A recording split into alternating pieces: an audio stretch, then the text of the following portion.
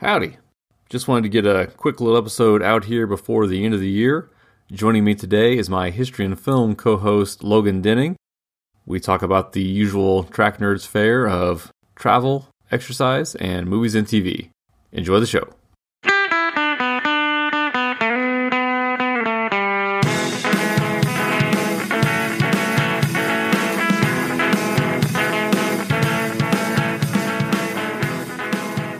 So I've been wanting to talk to you about your trip to Dubai forever, and we finally kind of got some time here right before Christmas to do so. So remind me on when you met your wife and your dad in Dubai for a brief little bit. Was it kind of at the beginning of the pandemic, right before, or? It was a couple months before, so it was like right after Thanksgiving of 2019. Oh, okay. Before the world had ended, literally, like right before everything started happening. Well, I mean, most of the travel restrictions and stuff didn't happen until like the spring, summertime. But yeah, it was right at the end of 2019. Okay, so how did that get planned in the first place? Just kind of a place you had traveled through there before, but never like stopped to visit. Right. So I had been through there, but I had never visited there, and I was in Afghanistan at the time. So my dad and my wife came from the States, and then I flew to Dubai from Afghanistan. So decidedly shorter trip for me than it was for them. And it was actually my wife's first time traveling international. Oh, wow. Okay. So, like that's an experience. 20 something hour trip plus it's an 11-hour time difference. Oh. So it was like, basically any international travel she does, from that point forward is going to seem like way easier. True. Going to Europe now is not a big deal as far as any jet lag. Exactly. So how did she feel about it? Was she something? I know she's maybe apprehensive beforehand, but when she was there, was she like, "Oh man, this travel sucks," or how would she handle that time difference? She didn't like the jet lag, but all the stuff that we did was okay, worth it. We both had a lot of fun. Yeah. Okay. Here, let me see if I can share my screen with you. I kind of condensed some of the pictures and stuff for some of the more interesting things that we saw. So this was one of the first things that we went to. This is the Dubai Museum. It's in an old fort called the Al Fahidi Fort, which is one of the... actually, it is the oldest building in Dubai that's still around. It's built in 1787, but it's basically it's kind of a historical museum for Dubai. So they have, these are old boats. Dubai was big into pearl diving before oil. That was like the main thing in their economy was pearl diving. So you got some old spears and stuff. Old displays showing how the city's grown, different cultural stuff. So is it not that old of a city compared? So 1700 as being the oldest building, it just kind of blows my mind. When you think about anything outside the United States, you think of, oh yeah, every major city has thousands of year old things in them, and so why is Dubai so new? Or their buildings just not last because of sand? Their buildings just didn't last. So it was a lot of nomadic type. Okay. But if you look at these pictures, so these are like pictures of grave sites and stuff, and there are archaeological digs for things that are like thousands of years old. Huh. They just were more nomadic and didn't build permanent structures 1,000 years ago. Right. Okay. Yeah. Okay. So this is the Dubai, they call it Dubai Creek. It's the body of water that runs kind of through the city and then out to the Gulf. In Dubai, they call it the Arabian Gulf. In Iran, they call it the Persian Gulf. It's... I didn't think about that. That separates those two areas of the world. It depends on what you call it. This is kind of cool. So this is this kind of Emirati cultural center where we went, and they basically have traditional Emirati food. You eat there, you sit on the floor just like you see in the picture there. So you eat this food, and then they have there's a not really a tour guide, but this guy that works in this cultural center comes out, and he kind of talks about the history and the culture of Dubai, and then you can ask him questions, and people were asking questions, everything from like, Islam. What are your views about like, terrorism and Iran, or what? It kind of I think their mission was kind of to dispel misconceptions that Westerners have of not just Dubai or the UAE, but just kind of Arab and Middle Eastern culture in general. Right. So how long were you guys there? We were there for a week, and we spent every day except for one day was in Dubai. We did spend one day in Abu Dhabi, which I'll show you pictures of. How far was that? Is that just like a bus ride away kind of thing? Yeah, it's like a couple hours. Okay. By bus. But Abu Dhabi is actually the capital of the UAE, which I guess I didn't know until we went there. But Dubai is obviously the more famous city, but Abu Dhabi is like the capital, is where the government is headquartered. Well, it's interesting though too, because so Abu Dhabi was the city I had always heard of growing up. I didn't hear of Dubai until I was in like college. So I think it's become more prominent more recently. So that might be like an age difference thing between me and you, because right, you definitely hear of Dubai more now. I always knew Dubai more. But yeah, I think it's just the economic thing. But yeah, it is weird how cities become in the cultural zeitgeist as far as that goes. I don't know. It's just interesting. Yeah. This is the Burj Al Arab. It's it's supposed to look like a sailboat. So that's like one of the, famous Dubai buildings. Right. It's like a very, very expensive hotel, basically. This is this hotel. This is the Atlantis, which is like the one in is it Jamaica or the Bahamas? Hang on. Oh, is there a similar one? It's in the Bahamas. But the notable difference for this one being there's no gambling. There's no casino in this one. Oh. Because gambling is illegal in the UAE. Right. But this is what's on the very end of the Palm Jumeirah, which is the big man-made island in the shape of a palm tree. At the end, like the base, or the end, like out in the water? Out on the tip. Oh, wow. Out at the end, yeah. That's crazy. And there's actually, so the Emiratis have been kind of like their thing is building these man-made islands or peninsulas. Right. I've seen lots of the pictures, yeah. Yeah, so this is the first one, and it's the biggest one. They also have the Palm Jebel Ali, which is another palm tree-shaped man-made peninsula out in the water. Then they also have the World Islands, which, if you look at it like on Google Earth, is a bunch of islands that when you look at them from above, looks like a map of the world. Yeah, that's so crazy. I'd be curious to do more research about how they do all those, but it's been done forever. I mean, like, the one that sticks out for me is, say, like Boston. How do you build an airport when a city like Boston's been around for hundreds of years? Oh, you just put new land in the water and put the airport on it. Like, it's just fascinating. It's like, we've been doing that too, just to kind of make land, but I don't understand the process where it's stable enough that you can trust it for hotels and airports and things. You just fill in the water, and I guess it's low enough at the bottom anyway. I don't know. It blows my mind. Yeah, apparently it was one of those things where they, initially it just sounds like, oh, you just put a bunch of like sand and dirt out in the water and you have a new island. But I guess erosion was a big issue. So then they had to build these like buffers around the outside to keep the tides from washing away their island that they just built. But then there was an issue of, well, then the water, if it can't recirculate, it basically is like stagnant water. Right. So you have to find a way to let enough water out that it can, circulate fresh water in. And so it was like this whole engineering marvel, basically. So that's for UAE, but like, how would they have done Boston back 100 years ago? Or oh yeah, I have no idea. I need to do more research on that, I guess. Because isn't like Ellis Island? Isn't it the same way? Oh, maybe. I know it's a thing that people have been making land in the water near other land for a long time, and I just don't know. I swear I'm not making this up, but it sounds so bizarre. I swear, like Venice is like they basically chop down the trees and then put the trees all vertical into like the water. It was like marshes, and basically just jammed the trees into the marshes, and then that was basically what was then stable enough to then build a city on.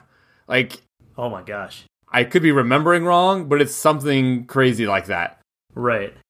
The Burj Khalifa, tallest Right, building the in Mission, world. Mission Impossible, yeah. Yep. It's which that's kind of like a theme in Dubai, is like a lot of the stuff that they build, they want to be like the most something or the biggest whatever it is.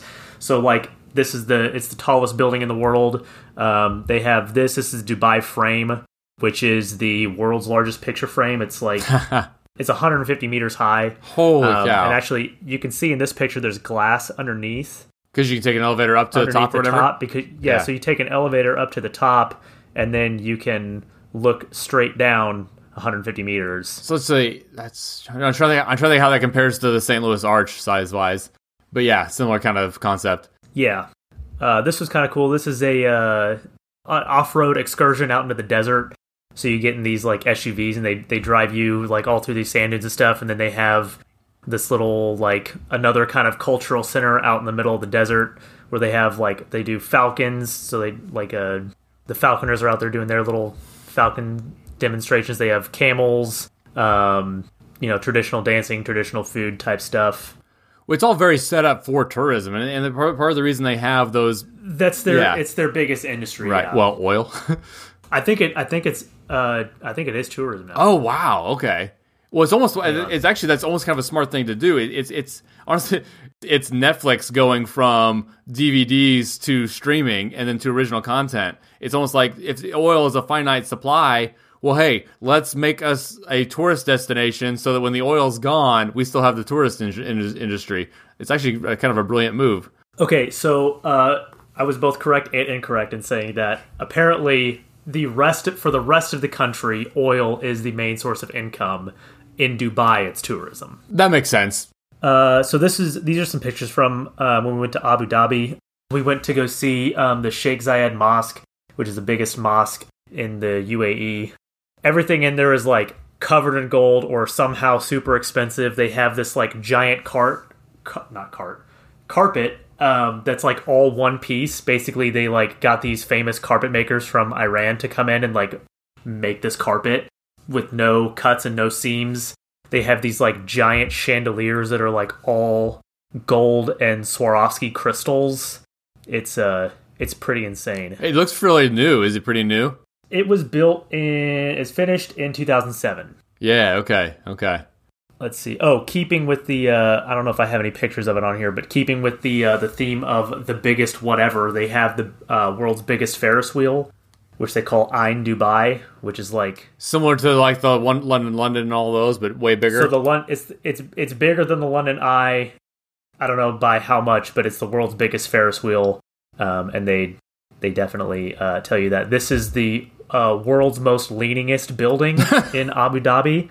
So it leans like I think it's like 18 degrees. Which, just for reference, the Leaning Tower of Pisa is only like 4 degrees or something like that. They must have wanted to beat it on purpose. Yeah. Yeah, that's like their thing. There's an offshoot branch of the Louvre in Abu Dhabi. So these pictures of all these sculptures and art stuff is that basically the Louvre Abu Dhabi. This is my favorite room where they had all of the old maps and globes and stuff. Oh wow. It was a good time. There's a lot to do there. I think right now the travel is pretty restricted for COVID, but I think if you have a negative test within so many hours, like you can still go. Okay. And hopefully a lot of stuff's kind of going to get lifted here in general. So yeah, but basically like because I would say maybe a lot of Americans might be hesitant to go to the Middle East, but as far as like safety and all those kinds of things, I mean, I've never heard anything but great things about Dubai, right? Like you probably never felt any issues or... I never felt like I was in any kind of danger. I'm sure normal big city precautions with, either the panhandlers or people trying to scam you and all those kinds of things maybe, but I don't know. Right. Okay. Right. But not... Basically, I would go to Dubai 100 times before I went to like Tehran. Okay. You know what I mean? Okay. Like no one's like giving you sideways glances or anything because you're like you are a Westerner or an American or anything. Okay. It's actually the opposite. They're They're very friendly. Okay, and that's kind of the vibe I've always gotten about it. I think I mentioned before to my mom's cousin's husband, but anyway, he's helped set up a university over there in Dubai and kind of goes back and forth, I think, still to like advise and stuff. I think there's like a women's university in the city, and he was like one of the people who helped found it, or was, administration over there for several years, and was anyway just kind of instrumental with that, and still goes back to kind of in an advisory capacity a couple times a year, I think. So yeah, it's a really cool place, and it's at least all the people that we dealt with, they're very open to. Like at that little tea thing, yeah. Survey, which they're I think a lot of times people have this notion or this idea, at least Americans do, that I don't want to like talk about any like touchy subjects with someone from the Middle East because they're just going to get offended, and they're very patient. At least the people that I dealt with were very patient with Americans and Westerners, and very respectful in the way that they would address, certain subjects that people might think are touchy, or that they might get offended, like talking about religion or women's rights or, whatever. No, nice. And I think that's awesome. Like, yeah, I would love to go and be witness to some of those conversations, and just, I like the idea of recognizing that common humanity, and we have different backgrounds and different cultures, but we can still find common ground and break bread together and all that. That's awesome. Right. Any trips planned for this coming year with the given climate, or are you still kind of on hold for a while? I'm not going anywhere. Okay. Of course, you've kind of had your fill of being overseas, I guess, for a while, and no reason to go anywhere. Yeah. Yeah. I did go ahead, and so again, I had my trip to Japan was canceled last year. I tried to make it up with the trip to Alaska, and that was canceled. And the COVID stuff has just been obviously a disaster for travel. So what I wanted to do though was, so we're recording this on December 18th, and the vaccines have started to be implemented in the United States, and I wanted to kind of get ahead of flight prices going back up for next summer because everyone can travel again. So I kind of wanted to like book something before the vaccine went widespread, and before anyway, with the thinking being I could get a cheaper flight and I will be able to travel next summer. It's kind of my plan. So I did go ahead and book a trip to Europe for next summer. It's fun doing the research of, flight prices and stuff. So I kind of just, do a spreadsheet of, okay, Wichita to all these different places in Europe. And then you also try to hack the system as far as, okay, but is it cheaper to book it this way? So what I wanted to end up doing, so even though Ireland is not my vacation destination necessarily, Wichita to Dublin for $700, and then from Dublin to anywhere else in Europe is way cheaper than booking Wichita to that place. Even though even if you got connected through Dublin, really? Yeah. So like this, so the example I've been using is, say, Wichita to Paris, say $1,100. Well, but Dublin to Paris, $90. Well, that means I just got from Wichita to Paris for less than $800 if I go through Dublin as a separate booking. Okay, and so even factoring in like lodging and like food costs and stuff for like the extra however long you would spend in Dublin, or are you saying like you would like just go there and you would have like an 8-hour layover or something? And then just go directly. So yeah, that's a good point. Well, I'll say TBD. So currently, all I have scheduled is a 5-week round trip to Dublin. But my plan is to now, as things get closer, now that I got the biggest piece booked, I'm going to kind of keep looking forward to, okay, so now where can I fly from Dublin? And yes, maybe I'll go ahead and spend a couple days in Dublin, leave the airport, take that into account, but it's still vacation time. So it's not like it's like, oh, well, that's more cost. It's like, yeah, well, that's cost of being in Ireland, so I'll be in Ireland. So I don't see it as necessarily like sitting at home doing nothing, or where, or at an unnecessary cost. But honestly, I'll kind of let the flights dictate that. If it's like, oh, if there's something that I can book, oh, hey, that's just 2 hours after this flight lands. Boom, yeah. I'll go ahead and book that, and I'll just go straight from the airport and, catch another flight to Oslo or wherever else. So I roughly kind of am looking at Sicily, Switzerland, and Scandinavia. The 3 S's are just kind of a coincidence, but we'll kind of see how it kind of plays out. But I booked the window. Dublin is the launching point, and we'll kind of see how it plays out here over the next couple months as I get stuff booked. This is for summer for next summer, 2021. Yes. Okay. And again, so I'm hoping by this spring I should be able to get the vaccine, and then I'm hoping that everything opens up. Now Ireland's one that's been one that never actually closed down. You could actually have gone there last month as a U.S. citizen. You just would have had to quarantine for 2 weeks before going out in public or whatever. But you could, but they weren't keeping you out of the country. Gotcha. So I should be safe to have a 5-week Ireland trip no matter what. And then I'm hoping that as other countries open up, or I'll be able to have, hey, here's the paper that says I have my vaccine. And I'm just counting on people lifting restrictions. Well, they'll just be able to scan the Bill Gates microchip in your vaccine to. Well, see, that's perfect then. Yeah, perfect. And it gives you get Wi-Fi from it too. Oh, that's perfect. Did you see the picture they showed Bill Gates with the remote control flying the British lady around in the air, like Bill Gates enjoying his first victim or whatever? No, but that's funny. And of course, all that's ridiculous because if they want to track your smartphone, you already give them permission by having your smartphone. Oh yeah, they don't need to put a microchip in your body. Like, you already give them permission to do that. Right, anyway. You carry it around with you at all times. Okay, so moving on to exercise stuff. Tell me about this home gym that you got set up now. Yeah, so I was kind of like the pandemic was. I'm not gonna say the pandemic was good for this, but it kind of like validated my kind of doomsday prepper attitude towards my home gym. Basically, over the last few years, I've kind of amassed this pretty nice setup that I have in my garage. And then, with the pandemic, like all the gyms shutting down and everything, it didn't affect anything that I was doing because I already had all this stuff in my garage. But basically, it's a pretty basic setup, and I think I probably have even more stuff than is actually necessary. Honestly, as far as like home workouts go, if you just have like a set of dumbbells, you can do right just about anything. But if you have a barbell, even better. A barbell and some I have like bumper plates so that I can do deadlifts and stuff like that without causing too much damage on the concrete. But barbell and bumper plates and a set of dumbbells, you're set. I have power blocks too, so they're like the adjustable dumbbells. Oh, okay. So basically, the same set of dumbbells changes weight depending on how you set it. Yeah. So it's kind of hard to explain, but it's got a thing you pull it out on the side and you can put it up and down, and it goes from basically the empty handles like 10 pounds all the way up to like 90. Oh wow. Okay. So yeah, I got that. I got some kettlebells, which is, similar to what you can do with dumbbells. And then, running anywhere that you have outside, you can run. When being in Phoenix, that's also more likely than in Kansas in the winter.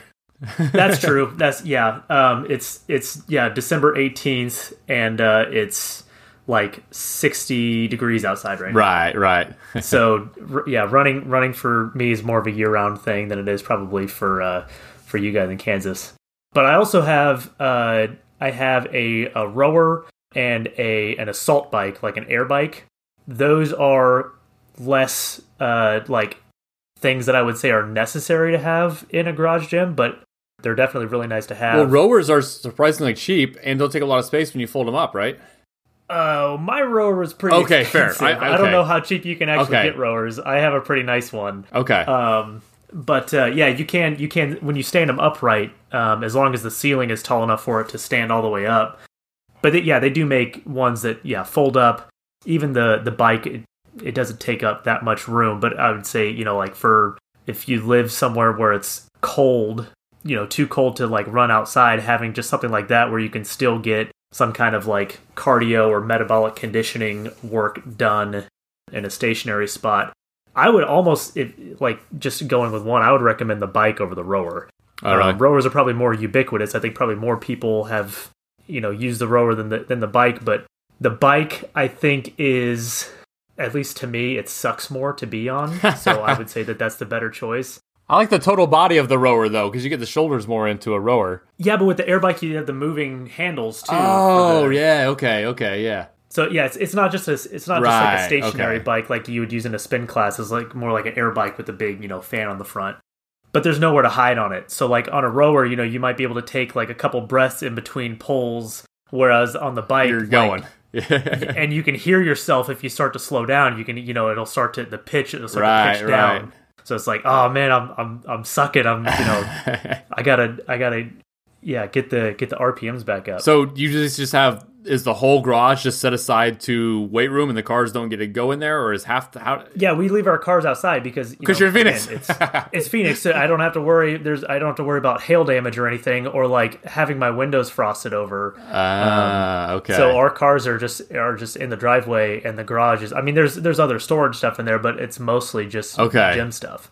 But even my gym stuff, like I have squat stands, so it's 2 separate stands where you like put weights on the bottom so they stay there.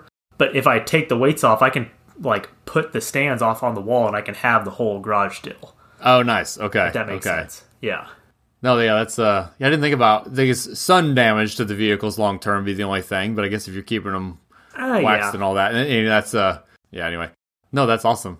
You don't think about that garages are just as prevalent in Arizona and California and places like that where you don't actually need garages. Yeah. It's just become a house design thing as opposed to a necessity. This is getting off on a tangent here, but do you see fewer garages? Like someone will build a brand new, big, nice house and just not have a garage because they don't need it? Or does everyone pretty much have a garage?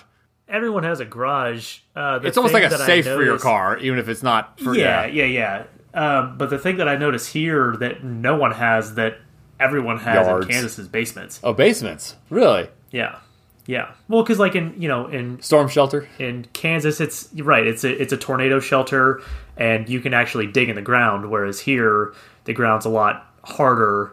It's expense that you don't. I didn't think about why go to all the trouble of digging a basement when you can just build up a second story. You don't have to worry about it. That's crazy. I never thought about that. I didn't think about the ground being that much harder. Yards is the other thing I was thinking of, that you see fewer yards. That too. I don't even own a lawnmower. Right. My entire yard is rocks. Right. I wish that was a thing more everywhere too. My dad says that every time he comes here, he's like, man, I wish it was like more socially acceptable for me to just have rocks in my yard, because I would just have rocks or just a concrete yard and just not have to mow or do any yard work. Right. It's also, you can argue, environmentally irresponsible to have a big grass lawn and all that. And even the history of it is, I forget where I ran across it, but it's basically just a social status thing going back to like medieval Europe. And I'm pretty sure it even had to do with like, oh, we're so wealthy, we can use this, tillable land to just put grass on for yard games, and we don't actually have to have like agriculture or anything going on. That we're so wealthy. Gotcha. Look at our yard. I don't have to have like I don't have to have a garden or crops for food. Right. I can just have this grass space where for I'm playing tennis and croquet. Yeah. And then that evolved to middle class. Everybody's got to have their grass lawn. It's like, no, you don't. Make it rocks. Like, it's fine. Nice. But you're right. It's a social thing that even just, where's that line? So in Arizona, oh sure, you don't have to have a grass lawn. But in Kansas, you do. But it's like, you're what, a 10-hour drive and went straight there? Like so where's that line occur? I guess the Texas Panhandle. Yeah, I don't know. I mean, there are people here who have lawns. I mean, right. But there's not people. If you care about it, you have grass, but the reverse isn't necessarily true. Right. I remember being out. I've seen out in I forget if Arizona specifically, but out in like San Diego, you'll see like people just split the difference. They have artificial turf, and so it's green. Oh yeah, but it's fake. Yeah, that's pretty popular out here too. Yeah.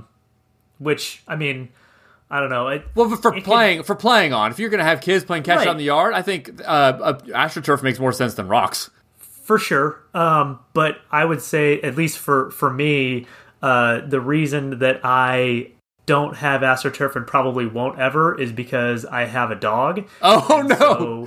Yeah, true. If your dog poops on your AstroTurf, it's not like grass where it's where it eventually it's like biodegradable or you have to go clean that off. Right. Well, the rocks isn't much different other than aesthetically. No, but I mean, you can pick it up off the rocks, and I don't have to go out there with the hose and make sure that I wash the rocks off. Yeah, okay, no, right. That sounds very gross. So let's end here real quick with then just anything we haven't already talked about that you've been watching recently, and I have one that is probably going to work its way into our other podcast that I want to mention here first, if I haven't already, is I'm almost done with Deadwood. I have one episode and then the TV movie to go, and I knew I would like it based on other people recommending it to me. Actually, Jason Gregory on this very podcast last year recommended it to me. So I knew I would like it.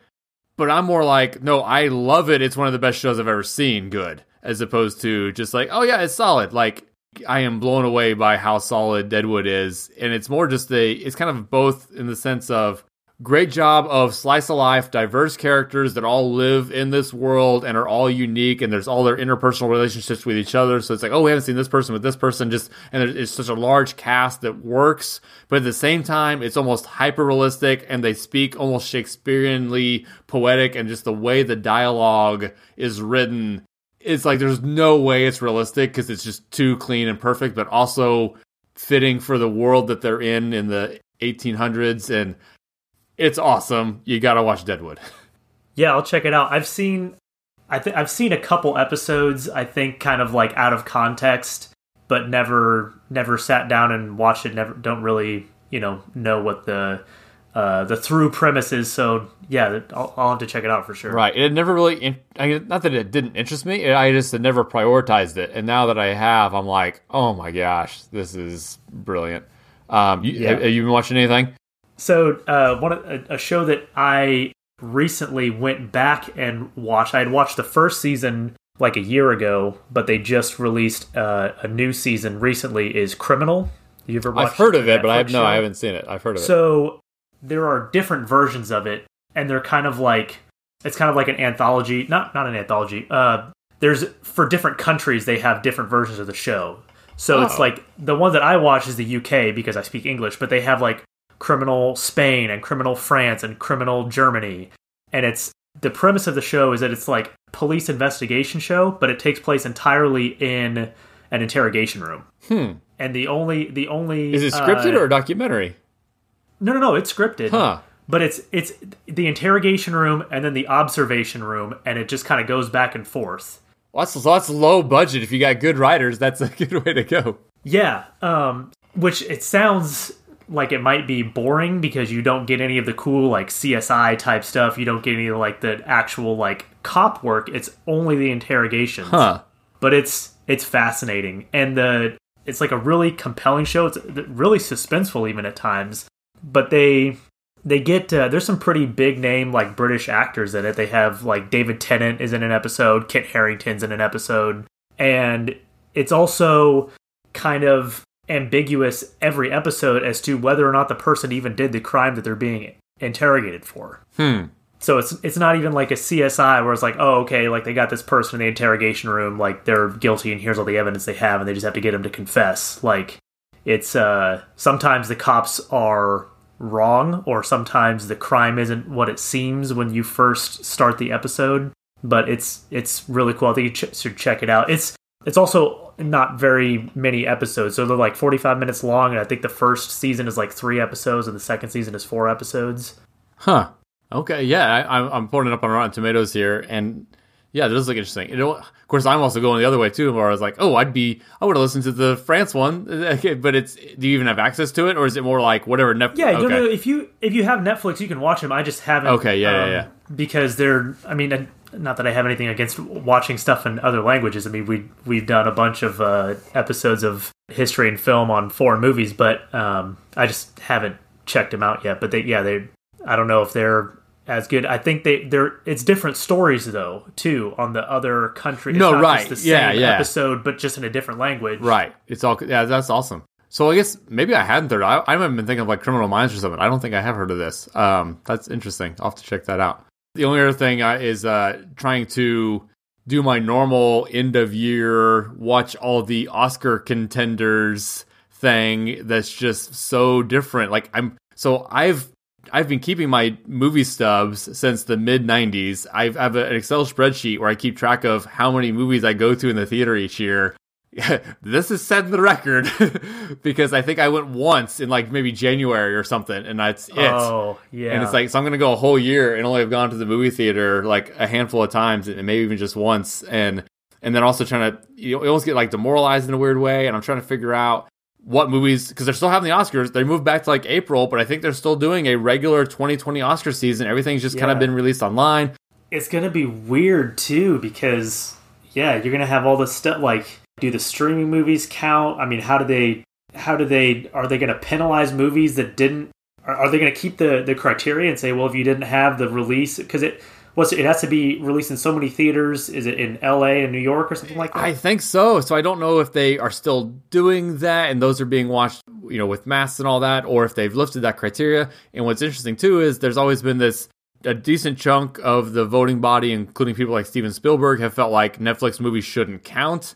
But then all of a sudden this year comes along and it's just like, well, kind of hard to make that argument these days. Yeah, exactly. But I don't know. It's anyway. It's interesting. So I haven't seen a ton yet. I feel like I got to play catch up, but I guess I have some more time to kind of get my best of 2020 list together, and that's probably what I need to start watching here now. I guess is just whatever those contenders might be. I do watch, like, say, Mank, the movie about writing Citizen Kane, and it was solid, but not necessarily one that'll be my favorite of the year. But it was very well made and could win some Oscars and stuff, I guess. But and hey, it's Fincher, so it's right up your alley. I want to check out Tenet too. I still haven't seen that. Actually, while we're talking here, I just got a text from Cody asking, "Have you seen Tenet?" But no, I have not seen it yet. I know it. Like either just came out or is about to come out on streaming. So I'll probably bite the bullet and just pay however much money they want me to pay to watch it. But I didn't go see it in theaters, obviously. No, and that's interesting too, because there was like the big deal because Warner Brothers said they were gonna release everything next year on streaming or on HBO Max or whatever. On HBO Max, right? Yeah. And so Christopher Nolan was one who was like apparently ripping them a new one because he's just like, that's not how it's supposed to work. And I didn't read the details of his rant, but I guess he's beside himself. And so probably I think part of the reason I haven't gone out to watch Tenet is I feel like you're supposed to watch it in the theater, and I'm doing Nolan a disservice by not. Of course, also the reviews aren't as great as some of his other stuff, so it's kind of whatever, I guess, at this point. Well, and also, like, when would you go see it in theaters? Or is it still in theaters now? Oh, yeah, I guess my thought was it'll get released again and it'll always watch a year late. No, and honestly, though, if I'm kind of watching all of the best 2020 movies, I probably just need to go ahead and watch it, I guess, but... Its lower reviews have also caused, again, it doesn't have bad reviews, it just doesn't have these stellar reviews that Nolan stuff usually gets. Yeah. I heard it's kind of just too confusing for its own good. Oh, really? But I'm still very curious to watch it, so I'll have to do that. Okay, yeah, that's really all I had to talk about today. Thanks, Logan, for your time. Yeah. Happy holidays, everyone, and we'll catch you later.